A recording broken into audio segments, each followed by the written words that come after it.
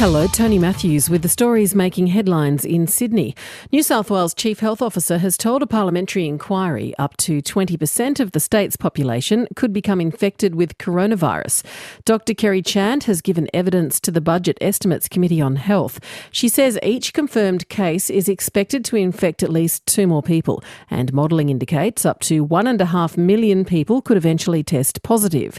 But Dr Chant says strong prevention measures and public messaging will help ease the pressure on the health system. The data suggests that you can actually get a 25% or 50% flattening of the curve by just isolating contacts and continuing to quarantine close contacts. Similarly, things like social distancing, behaviour change. People are actually washing their hands. The New South Wales Premier has indicated she's considering changing rules around mass gatherings in the state due to coronavirus. The state government says 12 people have been diagnosed with the disease overnight, bringing the total number of cases to 77.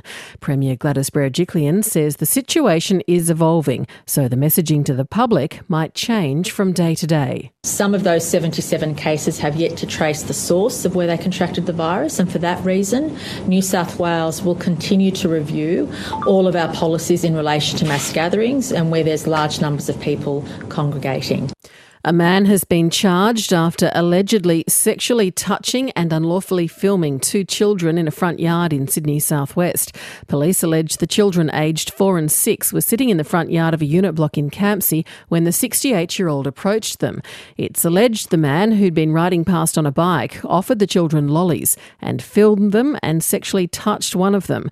Police say a nearby member of the public noticed the man and detained him until police arrived. For more details on those stories, go to ABC News Online.